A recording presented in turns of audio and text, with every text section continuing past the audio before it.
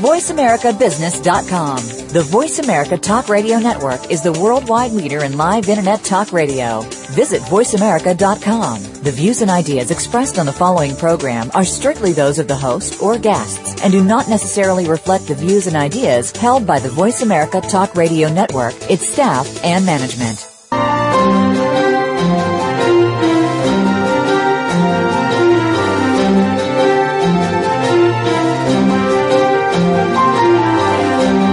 You are a visionary. You have a vision. You just need to create it and bring it to life. Welcome to Visionary Leader Extraordinary Life with your host, Kate Ebner. Our program will be an hour of inspiration from leaders who are making their visions happen.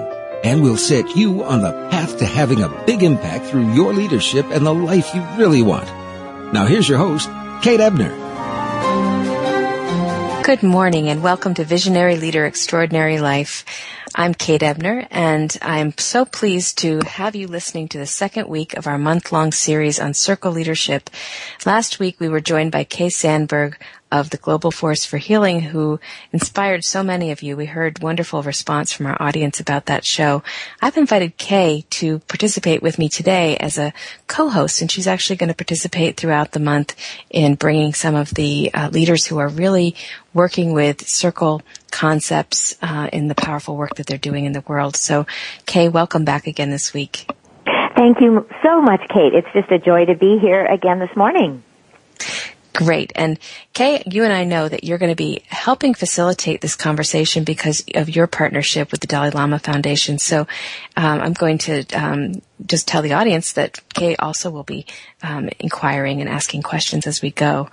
And if you didn't catch last week's show, you'll find it on our website. That's nebocompany.com under past shows.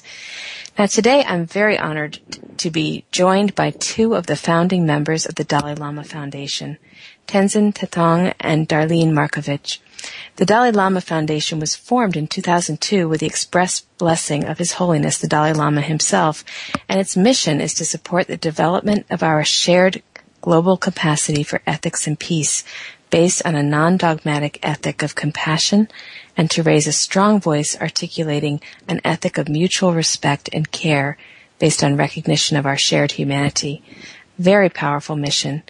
And it's been more than a decade now since this organization was founded. Tenzin is the president of the Dalai Lama Foundation. He's also the founder of key Tibet initiatives in the United States, including the Tibet Fund, Tibet House in New York, the International Campaign for Tibet. Tenzin's a former representative of His Holiness the Dalai Lama in the United States and former chairman of the Tibetan Cabinet. He also serves as a visiting scholar at Stanford University. Welcome this morning, Tenzin. Thank you. And Darlene is the executive director of the Dalai Lama Foundation. She has spent 28 years at the Alza Corporation before retiring to focus on nonprofit activities. She presently serves on the boards of various organizations, including the Committee of 100 for Tibet. Darlene, welcome to the show. Good morning, Kate. And, you know, I've done a couple of lines about each of you, and I just know that that is scratching the surface in terms of describing you and your work in the world. And so I'd love to invite you to share a bit more about yourself and maybe tell us briefly the story of how you came to be doing the work you're doing with the Dalai Lama Foundation, sort of what's your background and how has your path led you to this. Tenzin, let's start with you. Okay. Well, the Dalai Lama Foundation was started by a group of people, many of whom have known the Dalai Lama for many years or have worked with him in some capacity, or have been, shall we say, close friends or students of his. And this group of people sort of came together to try and start an effort that through which they could make their contributions towards a better world.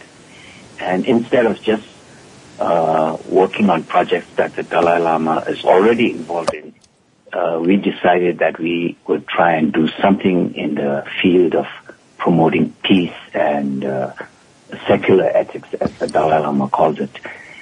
So this is how people came together to do something, to start an effort which is in many ways inspired by him and which tries to make a contribution in the same way. Thank you so much. I mean, I think that's a fascinating story, the way that the foundation was founded. And Tenzin, tell us a little bit more about your personal story. Well, I'm a Tibetan, born in Tibet, and shall we say raised up or grew up in India. And I've been involved with the exiled Tibetans for almost all my life, and it's from working in the early refugee community in India and doing all kinds of things, from trying to be a school teacher to being a journalist. And so my work has been about the community, about human rights, and also the politics of Tibet. So that's my background in terms of what I've done most of my life. Thank you. What a fascinating background. I'm sure we're going to be asking you more about it. Darlene, your work is extensive and fascinating to even just read your story on the page. I know you've co-founded the Missing Peace Project. Your board work is extensive, and so is your connection to and commitment to Tibet. Why don't you tell us a bit about who you are? Oh, thank you. My path actually started in Cleveland, Ohio, and I went to Catholic schools there. Came out to California in the early 70s and joined an extraordinary corporation called Alza Pharmaceuticals, which had a culture that inspired people to think with both the right and left sides of their brains and to enjoy one another's company and to pay attention to art as much as science. And I was in a unique opportunity as a senior member of the human resources staff to bring on board a number of Tibetan refugees at the time that there was a resettlement project in the San Francisco Bay Area. And in doing so, I came to know a people that truly inspired me by their work ethic and understanding of what their individual paths have been and how difficult their struggle, yet how both forgiving and joyful they were and they are. And that introduced me to the Dalai Lama, and I would attend lectures whenever possible. And I found it very kindred to a lot of the philosophy that really struck me most in my heart as I was growing up, which was Gandhian thought and the idea of nonviolence, of ahimsa, forgiveness, and the two just kind of went hand in hand for me. And with the example of the Tibetan refugees in front of me in the workplace, I felt motivated to get involved in a more deep fashion with the Committee of 100 for Tibet at the invitation of the founders of that project, Julia and Fred Shepardson. Thank you for sharing that story, and it certainly sounds like it's become, a path of relationships and learning, and just a wonderful exploration for you, and a place of contribution in your life. As I was preparing for today's conversation, and Kay and I were talking about it, I wanted to make sure that we really do tell that founding story of the foundation. And Tenzin has referred to, the coming together of so many people back in, as I said before, more than a decade ago, to really create this foundation to do this work for peace in the world. And I wonder, Tenzin, if you could describe what that was like, what the founding of the Dalai Lama Foundation, what was it like to be there? Oh, well, I think it was very inspiring, definitely, because we had a group of people who had done a lot of wonderful work in their own capacities, in many different ways. And we were trying to not just, shall we say, copy another foundation or another initiative, but to try and do something that was not being done. So as I said earlier, instead of just trying to be another group that would help the refugees or the Tibetan monastic groups. We decided we should try and do something in the area of peace, which the subject which the Dalai Lama is very sort of personally fond of, but he does not have an active group of people trying to pursue that. And so we decided we would try and do something in the area of peace, and all of us were quite aware that talking and trying to do something about peace is not an easy subject. Mm-hmm. In fact, often of slight ridicule even. But we decided we would try and make contributions to create greater awareness of peace and to build up a network of friends that would lay the foundation for this kind of effort. So it hasn't been easy trying to run and keep an organization going while trying to develop programs that will reach out and educate people. But we've been steady and very fulfilling effort so far. Thank you for sharing that. I appreciate that. Kay, I know that you are very familiar with the work of this organization. Is there a question you'd like to ask, maybe to draw out some aspect of the foundation and its work that you think we should know? Yes, thank you, Kate. And Tenzin and Darlene, it's just an honor to be on the phone with you today. And as I've become more familiar over the last year with your work, I'm more in awe than ever of the under-the-radar, quiet ways that groups of people, that circles of people have become involved through your efforts in peace and what Tenzin, you called a moment ago, secular ethics.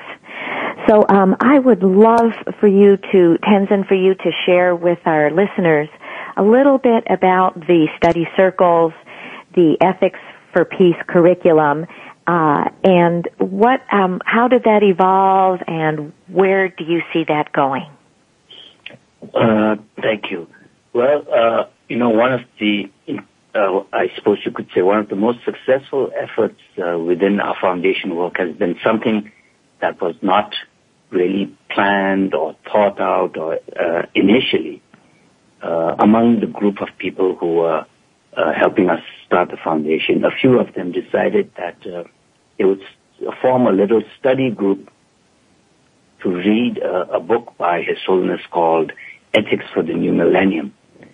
It's a book which is a compilation of the Dalai Lama's ideas about peace and how we might have peace, especially among people who are spiritually inclined, but who would want to promote peace without their own particular sort of religious dogma. So we had a group of people who, about 7 of them, I believe, who did a study guide for that book. They met once a month, and each time they had the meeting, they made some notes, and we turned that into a little sort of a booklet at the end of their study. We put it up online, and we started to share it with people, and it's been downloaded tens of 20,000 or more by now, and it's a lot of different people have started groups all over the world. And we had a large number of groups in Africa as well. And so it's been an effort which purely out of individual, shall we say, effort and sincerity that's reached out. And part of this circle of friends also included people who took these among certain prisons in the United States. So we have students and people interested in peace, people interested in the Dalai Lama, people in prisons, and many different groups of people studying this. And it's a very good sort of grassroots kind of effort that we are all very pleased to be part of. Well, that is just so amazing, and there are so many questions, Kate, that I would like to ask Tenzin and also Darlene in her work in a very specific circle leadership fashion. And I'm just wondering, shall we go ahead here, or shall we wait till our after our first break? Well, that's always a good question, Kay. I think we are going to take that first break, but learning more about this is exactly what we want to do when we come back from that break. So thank you for listening, and we'll be right back.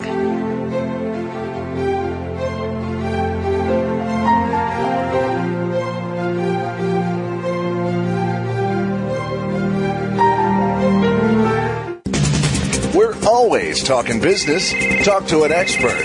Call now toll free 866-472-5790. That's 866-472-5790.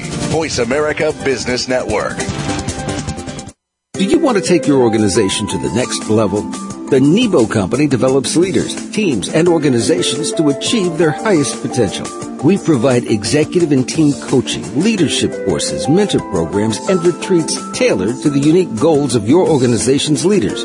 With national reach, Nebo specializes in helping senior leaders to articulate a compelling vision, then develop the strategy, goals, and accountabilities that make the vision real. For more information, visit NeboCompany.com. Be sure to ask about our leadership and life curriculum. Again, that's NeboCompany.com.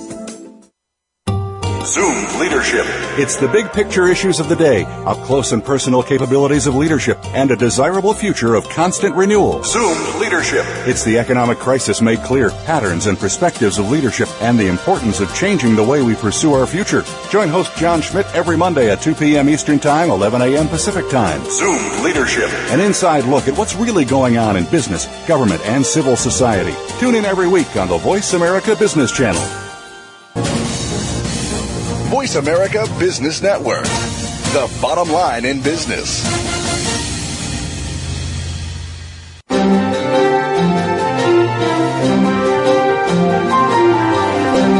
You're listening to Visionary Leader Extraordinary Life with host Kate Ebner.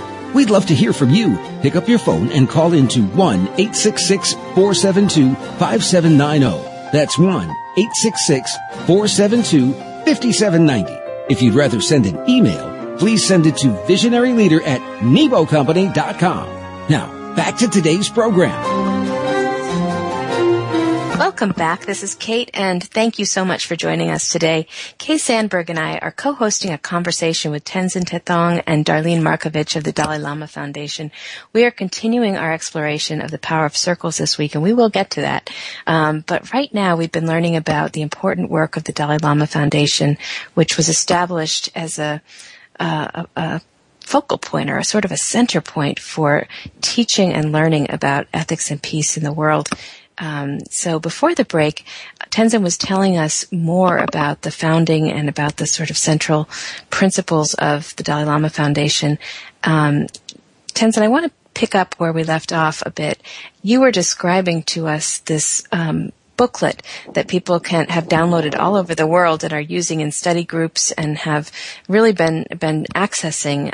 It's wonderfully effective, very accessible way for people to engage in this conversation. So my question to you is, if somebody's listening today and wants to get involved with this curriculum, learn more about it, what can they do? Well, they can certainly go to our website, and study guide for the book Ethics for the New Millennium should be available. You can just simply download and print it and use it. Or if you write to us, we can send you a hard copy. We produce some of them online. And we have the study guide in a number of languages, also different languages, from Russian to Hebrew to Japanese and Chinese, I believe. So it's a booklet with some international flavor as well. Wonderful. I'm glad it's so readily available in so many languages. Kay, I had invited you before the break to ask a question. You did such a beautiful question that I'm going to turn back to you. And what do you think we all need to know about the Dalai Lama Foundation? You had some interesting ideas about where to go. Well, I think one of the things that is most amazing, and when people hear the name Dalai Lama, they might directly relate the Foundation's work to Tibet and to Buddhism.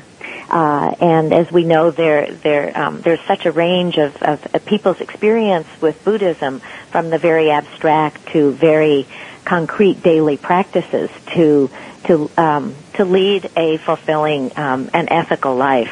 So the thing that really interested me, Tenzin and Darlene, as I got more involved with the Dalai Lama Foundation and study circles, was just the ability to go beyond religion, which is His Holiness's book published at the end of 2011 called Beyond Religion, to really focus on what you called secular ethics. And I wonder, Tenzin, if you would be able to tell us a little bit more about those principles of secular ethics and how to put them in practice. Yes. Well, I think the basis of this is the Dalai Lama's belief that the world can and should be more ethical and peaceful. At the same time, he's aware that often, even though religions still play a very important role in society, at times religious dogma is the cause of conflict. And so the Dalai Lama personally has always been saying we should all have a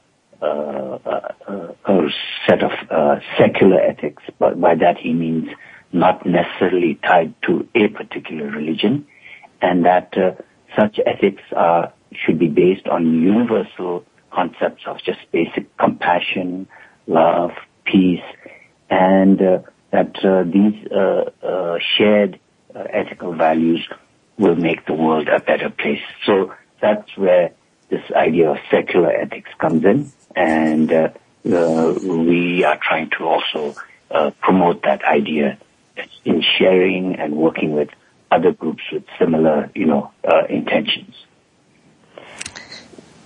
Thank you. Wonderful. You mentioned the word compassion, and I think, the Dalai Lama has become such a beacon for compassion, such a symbol of compassion in action with his beautiful sense of humor. And I'm paraphrasing now a quote that has really stuck with me, is that compassion from His Holiness the Dalai Lama, compassion is a necessity. It is not a luxury. And I wonder how, in your mind, let's start first with Tenzin, compassion relates to peace, and both inner peace and creating peace in our world. Well, I think, it can be explained in many ways and in great depth, but simply the use of the word compassion really implies a very deep sort of involvement in giving of oneself for the good of others. It's not just simply feeling sorry for somebody or just giving away lots of goodies or money to a difficult situation. Compassion means really empathizing and also having a strong sort of intention and desire to resolve either a difficult situation or to help somebody overcome difficulties of any kind. So compassion, I think, implies more engagement at many levels. Mm-hmm. And thank you so much. The other part of that quote, by the way, from the Dalai Lama is that without compassion, humanity cannot survive. And I know that, Darlene, from your really inspiring personal story, you started out as a Catholic, even going to a Catholic school, and have come over the years to deeply admire and embrace Buddhist principles, and including the principle of compassion. So I wondered, for you personally, and in your work with the Dalai Lama Foundation and all of the philanthropic work that you're doing, how do you see circles of people fostering compassion and peace in the world?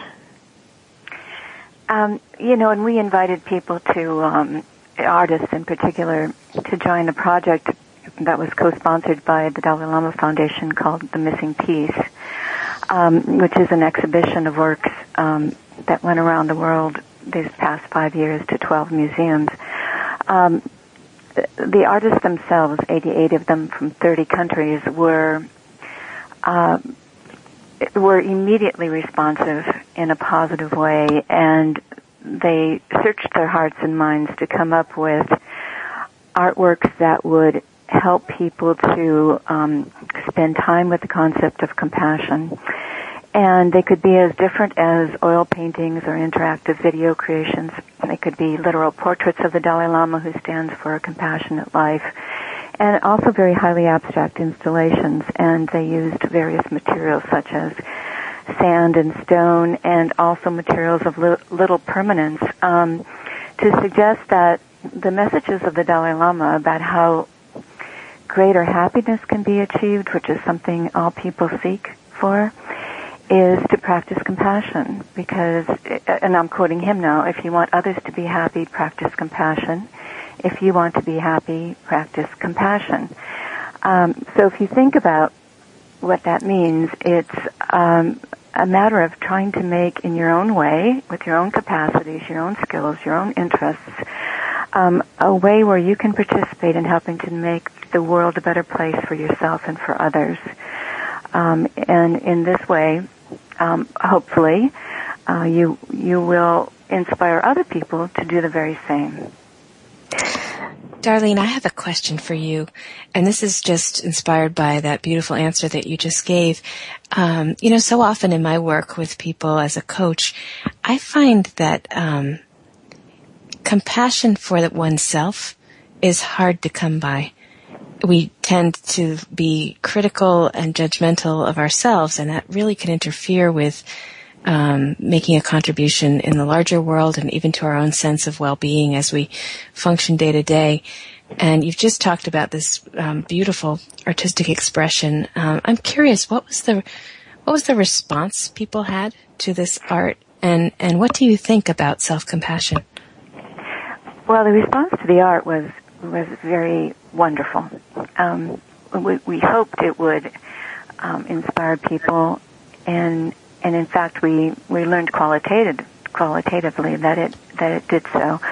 As I had mentioned previously, the exhibition went to 12 major cities of the world, and the attendance at most of the museums was among the highest of any shows that they had ever held. And the critical reviews, as well as the attendance, was very, very high.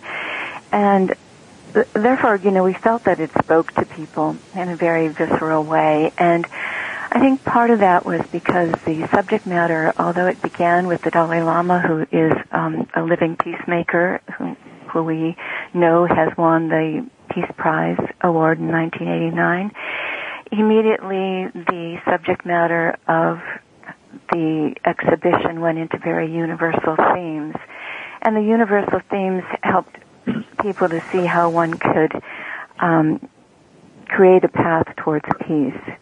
And compassion and empathy were one of those standards. And in terms of self-compassion, it always starts there first. I'm thinking now of something that actually just a sister-in-law sent to me yesterday on Facebook. It's a Cherokee legend who has a grandson asking a grandfather what causes violence and cruelty in the world. And the grandfather says, in each human heart there are two wolves battling one another. One is fearful and angry, and the other is understanding and kind. And the grandson asks, well, which one wins? And the grandfather says, whichever one we choose to feed. So we have that choice and ability to say no to the angry wolf and to encourage the understanding and kind wolf in our daily life and in our everyday practice. Do you think if we encourage the kind wolf, we create a greater possibility for peace in the world? Can you just speak to how that connects? I do so absolutely. I mean, our hope was that greater peace in the world could be found through such projects as the Missing Peace. We entered into the prison systems in the United States, and in other ways we've gone to places where people cannot ordinarily come to museums, and we brought artworks to them in unique ways. And if we were in particularly unpeaceful settings where I think people might feel the least amount of hope, what we noticed was that they immediately responded to the artworks of the project in a way where they recreated them with the materials they had at hand and with and among each other to recreate the missing piece, if you will, within their own environment for their own visitors and guests. And it was quite remarkable to see the immediate response and to find that joy exists in every world, and it doesn't take much more than bringing people together to focus on the subject matter, and then let their creativity take over. I love that example and that story about how this project has made a difference in so many different kinds of settings and settings where we don't expect to find peace. We, believe it or not, are up to a break again. So we are going to take the break, and when we come back, would love to explore a bit more about this idea of study circles. So we'll be right back. This is Kate Ebner. You're listening to Visionary Leader, Extraordinary Life.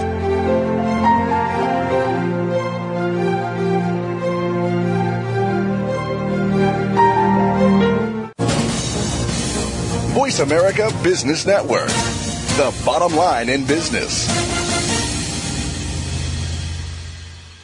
Do you want to take your organization to the next level? The Nebo Company develops leaders, teams, and organizations to achieve their highest potential. We provide executive and team coaching, leadership courses, mentor programs, and retreats tailored to the unique goals of your organization's leaders. With national reach, Nebo specializes in helping senior leaders to articulate a compelling vision, then develop the strategy, goals, and accountabilities that make the vision real. For more information, visit NeboCompany.com. Be sure to ask about our leadership and life curriculum. Again, that's NeboCompany.com. Is your business model robust enough? In today's ever-changing business environment, people are working to transform themselves, their futures, and their business. Tune in to Business Reinvention with your host, Nancy Lynn.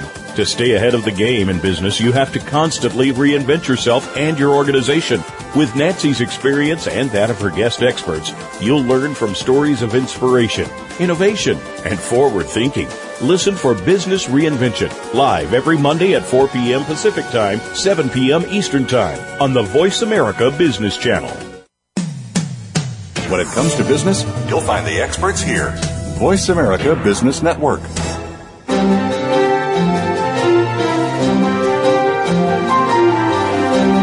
You're listening to Visionary Leader, Extraordinary Life with host Kate Ebner. We'd love to hear from you. Pick up your phone and call into 1-866-472-5790. That's 1-866-472-5790. If you'd rather send an email, please send it to visionaryleader@nebocompany.com. Now, back to today's program. I'm so glad you're listening today. This is Kate Ebner, and my co-host, Kay Sandberg, and I have been talking with Tenzin Tethong, president of the Dalai Lama Foundation, and Darlene Markovich, executive director of the Dalai Lama Foundation. Both were part of the founding of this foundation, and we've been learning about the extraordinary projects and work that they are really doing to create a more peaceful and ethical and compassionate world. Darlene, right before the break, we were talking about this powerful art project called The Missing Piece, Artists Consider the Dalai Lama. How can people find out more about that? There's a virtual tour online now that the actual exhibition tour has ended at tmpp.org. That stands for the Missing Piece Project.org. And also it can be found on the Dalai Lama Foundation website.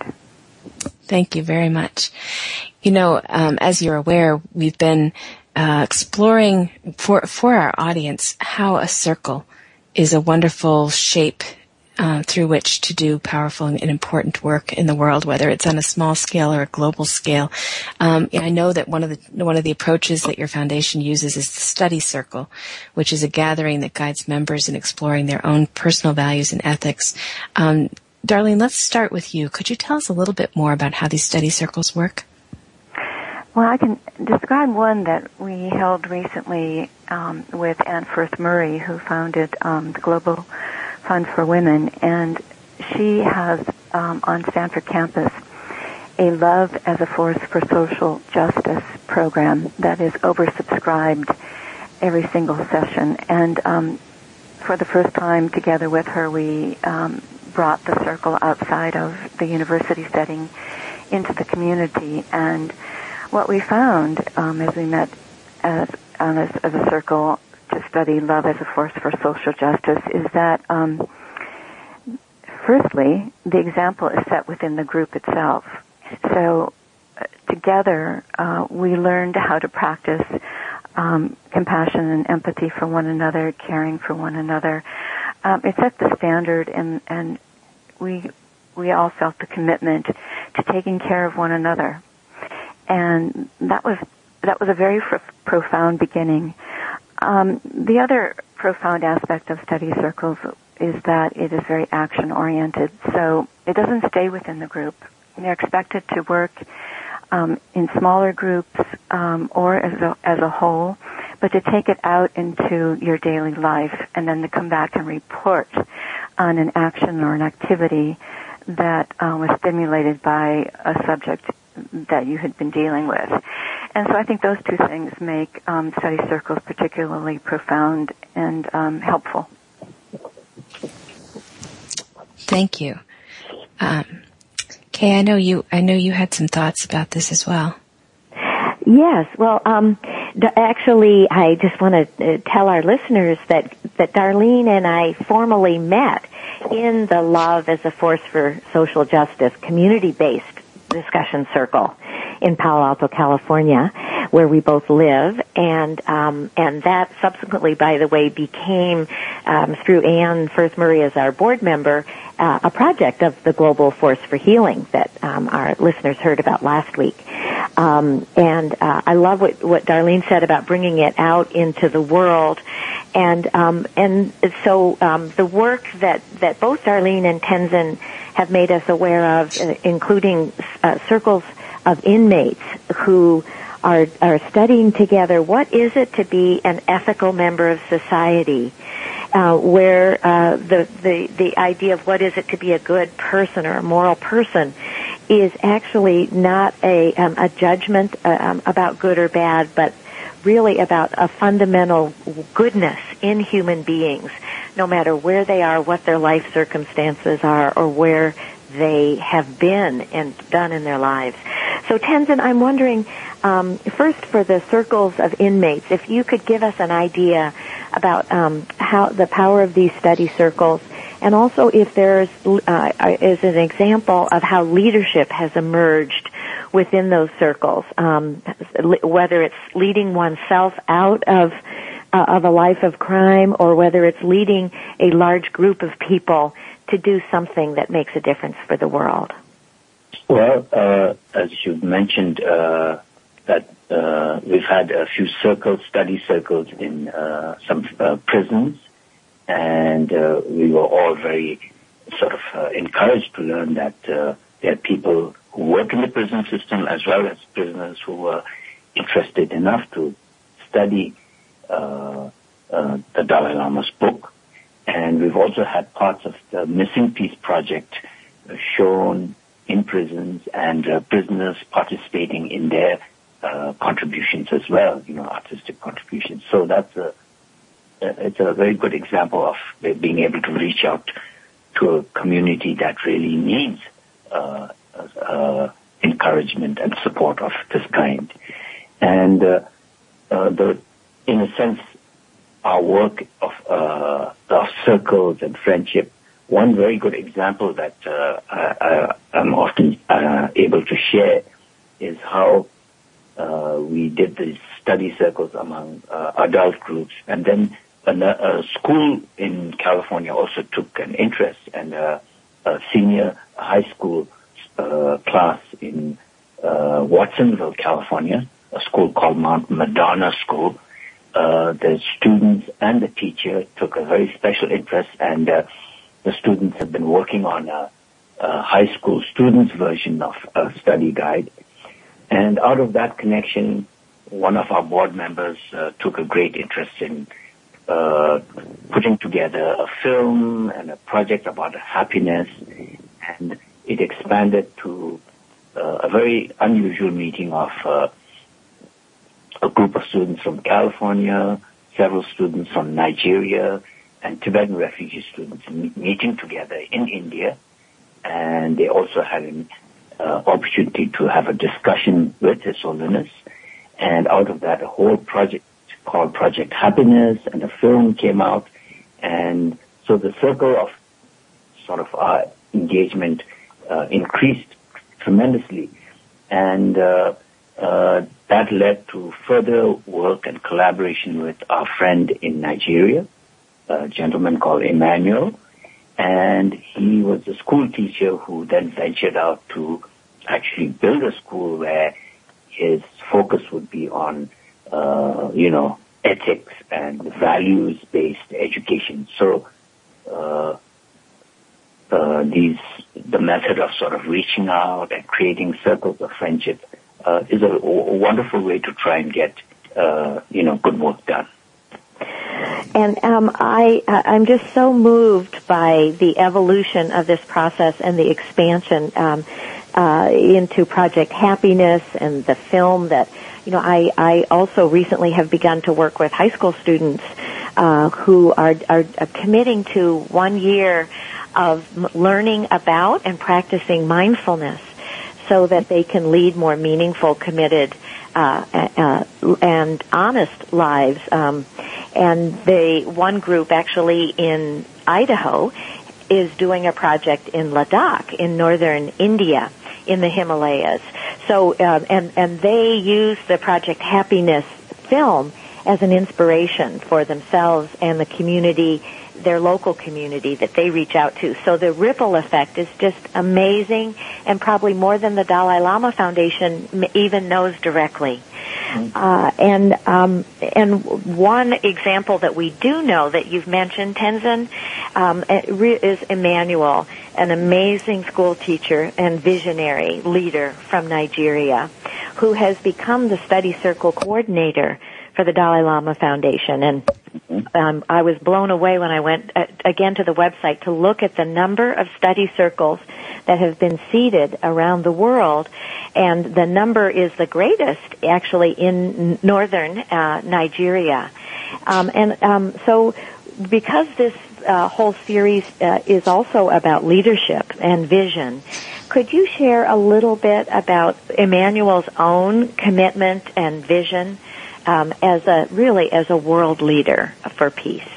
Yes, actually, we are all, greatly inspired and thrilled to be connected to Emmanuel, because he's somebody who is a committed educator, living at times in a very difficult situation, because in Nigeria, especially where he lives on the Jos Plateau, it's an area of conflict at times between Nigerian Christians and Muslims, and he is there playing a role to bring about inter-religious understanding and dialogue.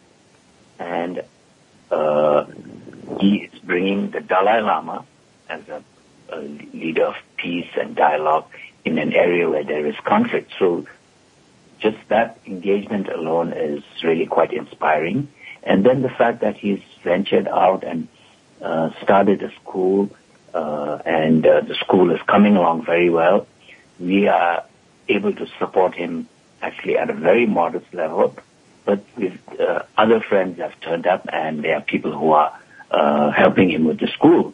And in fact, we hope in the next few weeks he might be able to visit the United States, because he was invited by a college in Florida, and we hope we'll have him in California and, let people know of the wonderful work he's doing. And I personally find it very encouraging, because this is like my very limited connection to Africa. And I feel, with Africa's potential as well as all the difficulties in Africa, Emmanuel is somebody who is helping us to find a way to engage positively in that great continent. Wow. Thank you so much for telling us about Emmanuel and his work, and how I keep using the word powerful, and I'm aware of that.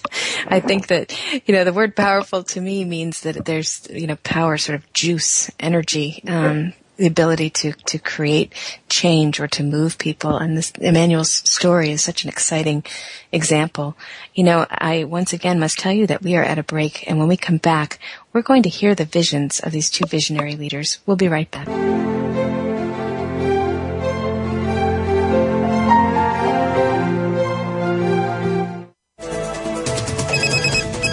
Up-to-date business and financial news. Call now and get the financial information you need. 866-472-5790. 866-472-5790. The experts are here. Voice America Business Network. Do you want to take your organization to the next level? The Nebo Company develops leaders, teams, and organizations to achieve their highest potential. We provide executive and team coaching, leadership courses, mentor programs, and retreats tailored to the unique goals of your organization's leaders. With national reach, Nebo specializes in helping senior leaders to articulate a compelling vision, then develop the strategy, goals, and accountabilities that make the vision real. For more information, visit NeboCompany.com. Be sure to ask about our leadership and life curriculum. Again, that's NeboCompany.com. How can we Americans realize our dreams to earn a living? How can you pursue your dream and make money as an owner or an employee? Learn how at The American Business Person, the online weekly radio talk show hosted by Rich Killian. Today's business leaders share how to succeed and what fails. If you own a new or established business or ever hope to, you must tune in. Join us every Wednesday at 3 p.m. Eastern Time, 2 p.m. Central, and noon Pacific on the Voice America Business Channel, or listen on demand to our archived shows. The business community's first choice in Internet Talk Radio. Voice America Business Network.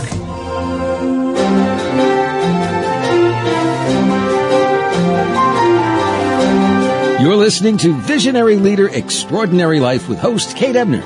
We'd love to hear from you. Pick up your phone and call into 1-866-472-5790. That's 1-866-472-5790. If you'd rather send an email, please send it to visionaryleader@nebocompany.com. Now, back to today's program. How can we bring peace to a violent world? This is a big question, and we put it right onto the description of this conversation we were going to have today. I'm talking today with the help of Kay Sandberg with Tenzin Tethong and Darlene Markovich, who are leaders of the Dalai Lama Foundation. As you have been hearing, this foundation, with a mandate from the Dalai Lama himself, works for a more peaceful world by reaching people through educational initiatives and raising awareness. And I think one of the ways we've been talking about the foundation's work today has been through the lens of circle work. And we heard before the break Tenzin talking about the expansive nature of circles, how the circle grows, the impact of the people in the circle expands beyond even that initial conversation. I think we heard Darlene talk about that as well when she was talking about love as a force of social justice and that project at Stanford where, the ripple effect of this work is phenomenal. And I really want to emphasize this because for those of you listening who are perhaps wondering, can powerful, important, there I go again with powerful, but can important work really happen in the world through the circle dialogue? Here's more living evidence of what conversation, commitment, listening with respect and compassion can really lead into action. So we're in the closing segment of our hour, and I really would like to invite each of these leaders to share the vision that he or she holds for all of us, to show us perhaps a future that we would love to be a part of and may not have thought about before. So, Tenzin, I'd love to start with you. Sure, thank you.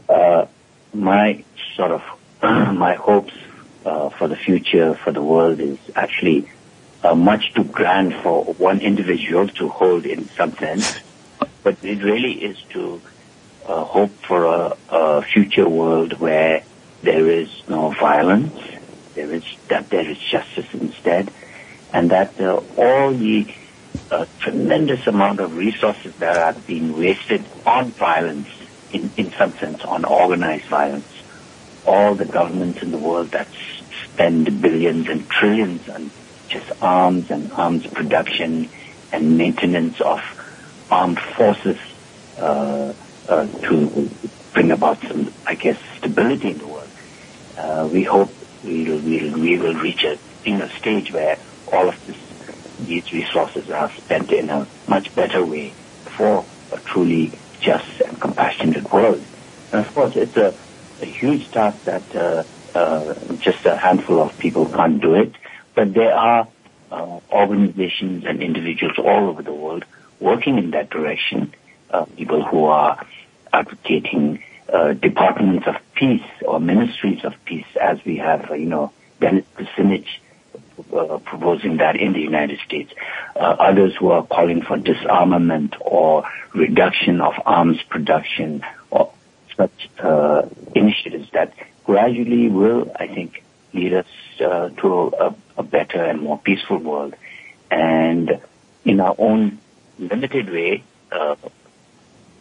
friends and those who are connected with the Dalai Lama Foundation, we are trying to make our small contributions because as individuals and as a small organization, we may not be able to make a major contribution at this point, but we are trying to live up to our own commitments. Thank you so much. It is a hopeful vision that you're offering to us. And I have one question about your vision, Tenzin. What would you like to see us investing those resources in instead of arms and military security and all of that? What would be a good alternatives that could really bring this about? Well, one very good example I often share is, I lived in India for a long time, and the Indian subcontinent, while it is improving economically, there are many areas where there's tremendous amount of need of resources just to improve the standard of living. And in the last 50 years, India, Pakistan, and Bangladesh, they've spent like more than they're overspent on just defense and military matters because of ongoing conflicts. And if even a half or a tenth of that had been spent on the social front, poverty and diseases and difficult living conditions in India would have evaporated, decades ago. So that's one just sort of simple example I share about the need to redirect our resources in an intelligent way. Thank you so much. Thank you very much for sharing that with us. Darlene, what is it that you see? What is your vision for the future? Well, a common thread in my personal practice is peace. And that means the peaceful resolution at individual and societal levels. And that peace includes peace from conflict, disease, poverty, for all beings, for all animal friends, for the environment.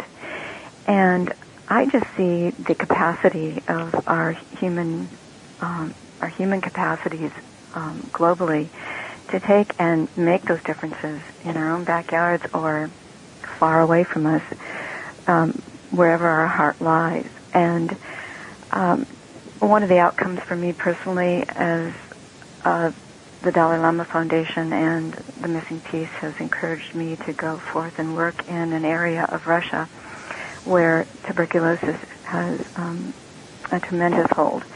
And together with the foreign ministry in this Republic of the Russian Federation, and with a Rinpoche who I met as a consequence of the Missing Peace Project, we are bringing better instrumentation and techniques and education to that area in the field of tuberculosis. And so it really is a matter, as the Dalai Lama says, of each person can make that difference, and each person has their unique ability to do that.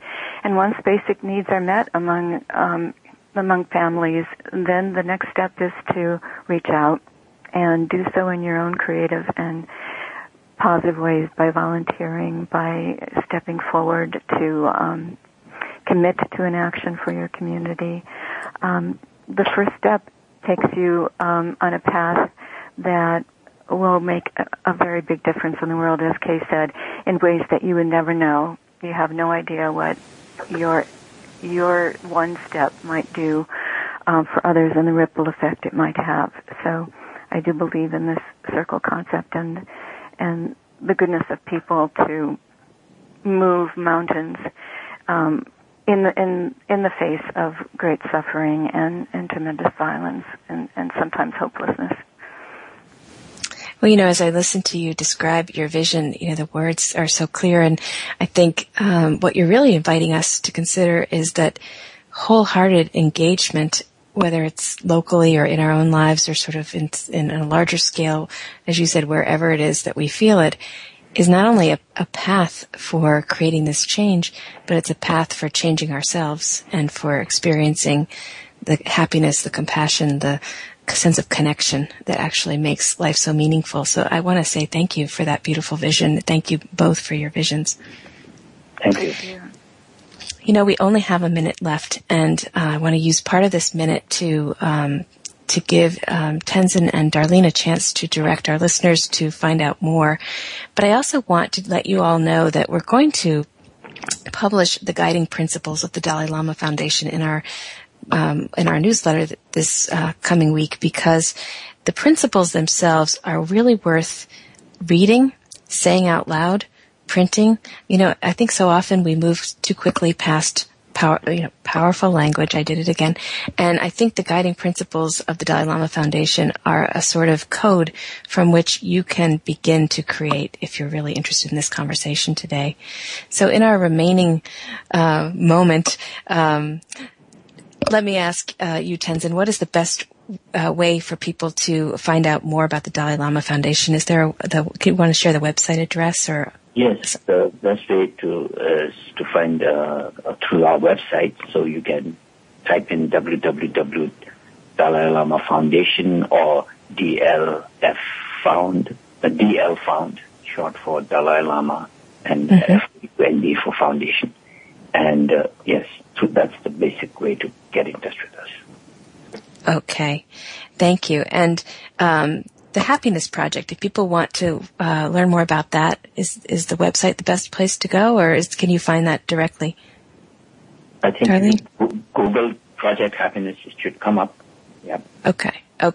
Yes, it's simply projecthappiness.org. projecthappiness.org. Great. Well, I hope that those of you listening will continue to explore this topic. This has just been too short an hour. Kay, I want to say thank you to you for participating in this month of Circle Leadership Conversations. I personally am going to download that booklet and begin to really explore how to create a circle in my neighborhood. So thank you all for joining me today. Thank you. Thank you, Kate. Thank you so much. All right. Namaste. We sincerely hope you've enjoyed hearing from leaders who are using vision to create an inspiring future. Please join host Kate Ebner for another edition of Visionary Leader, Extraordinary Life next Monday at 8 a.m. Pacific Time, 11 a.m. Eastern Time on Voice America Business Channel. Meanwhile, visit www.nebocompany.com for more tips on bringing your own vision to life.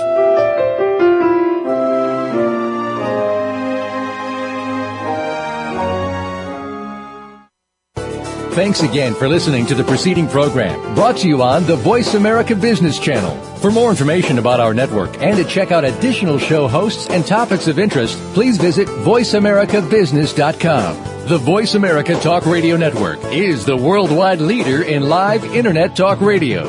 Visit voiceamerica.com. The views and ideas expressed on the preceding program are strictly those of the hosts or guests and do not necessarily reflect the views and ideas held by Voice America Talk Radio Network, its staff, and management.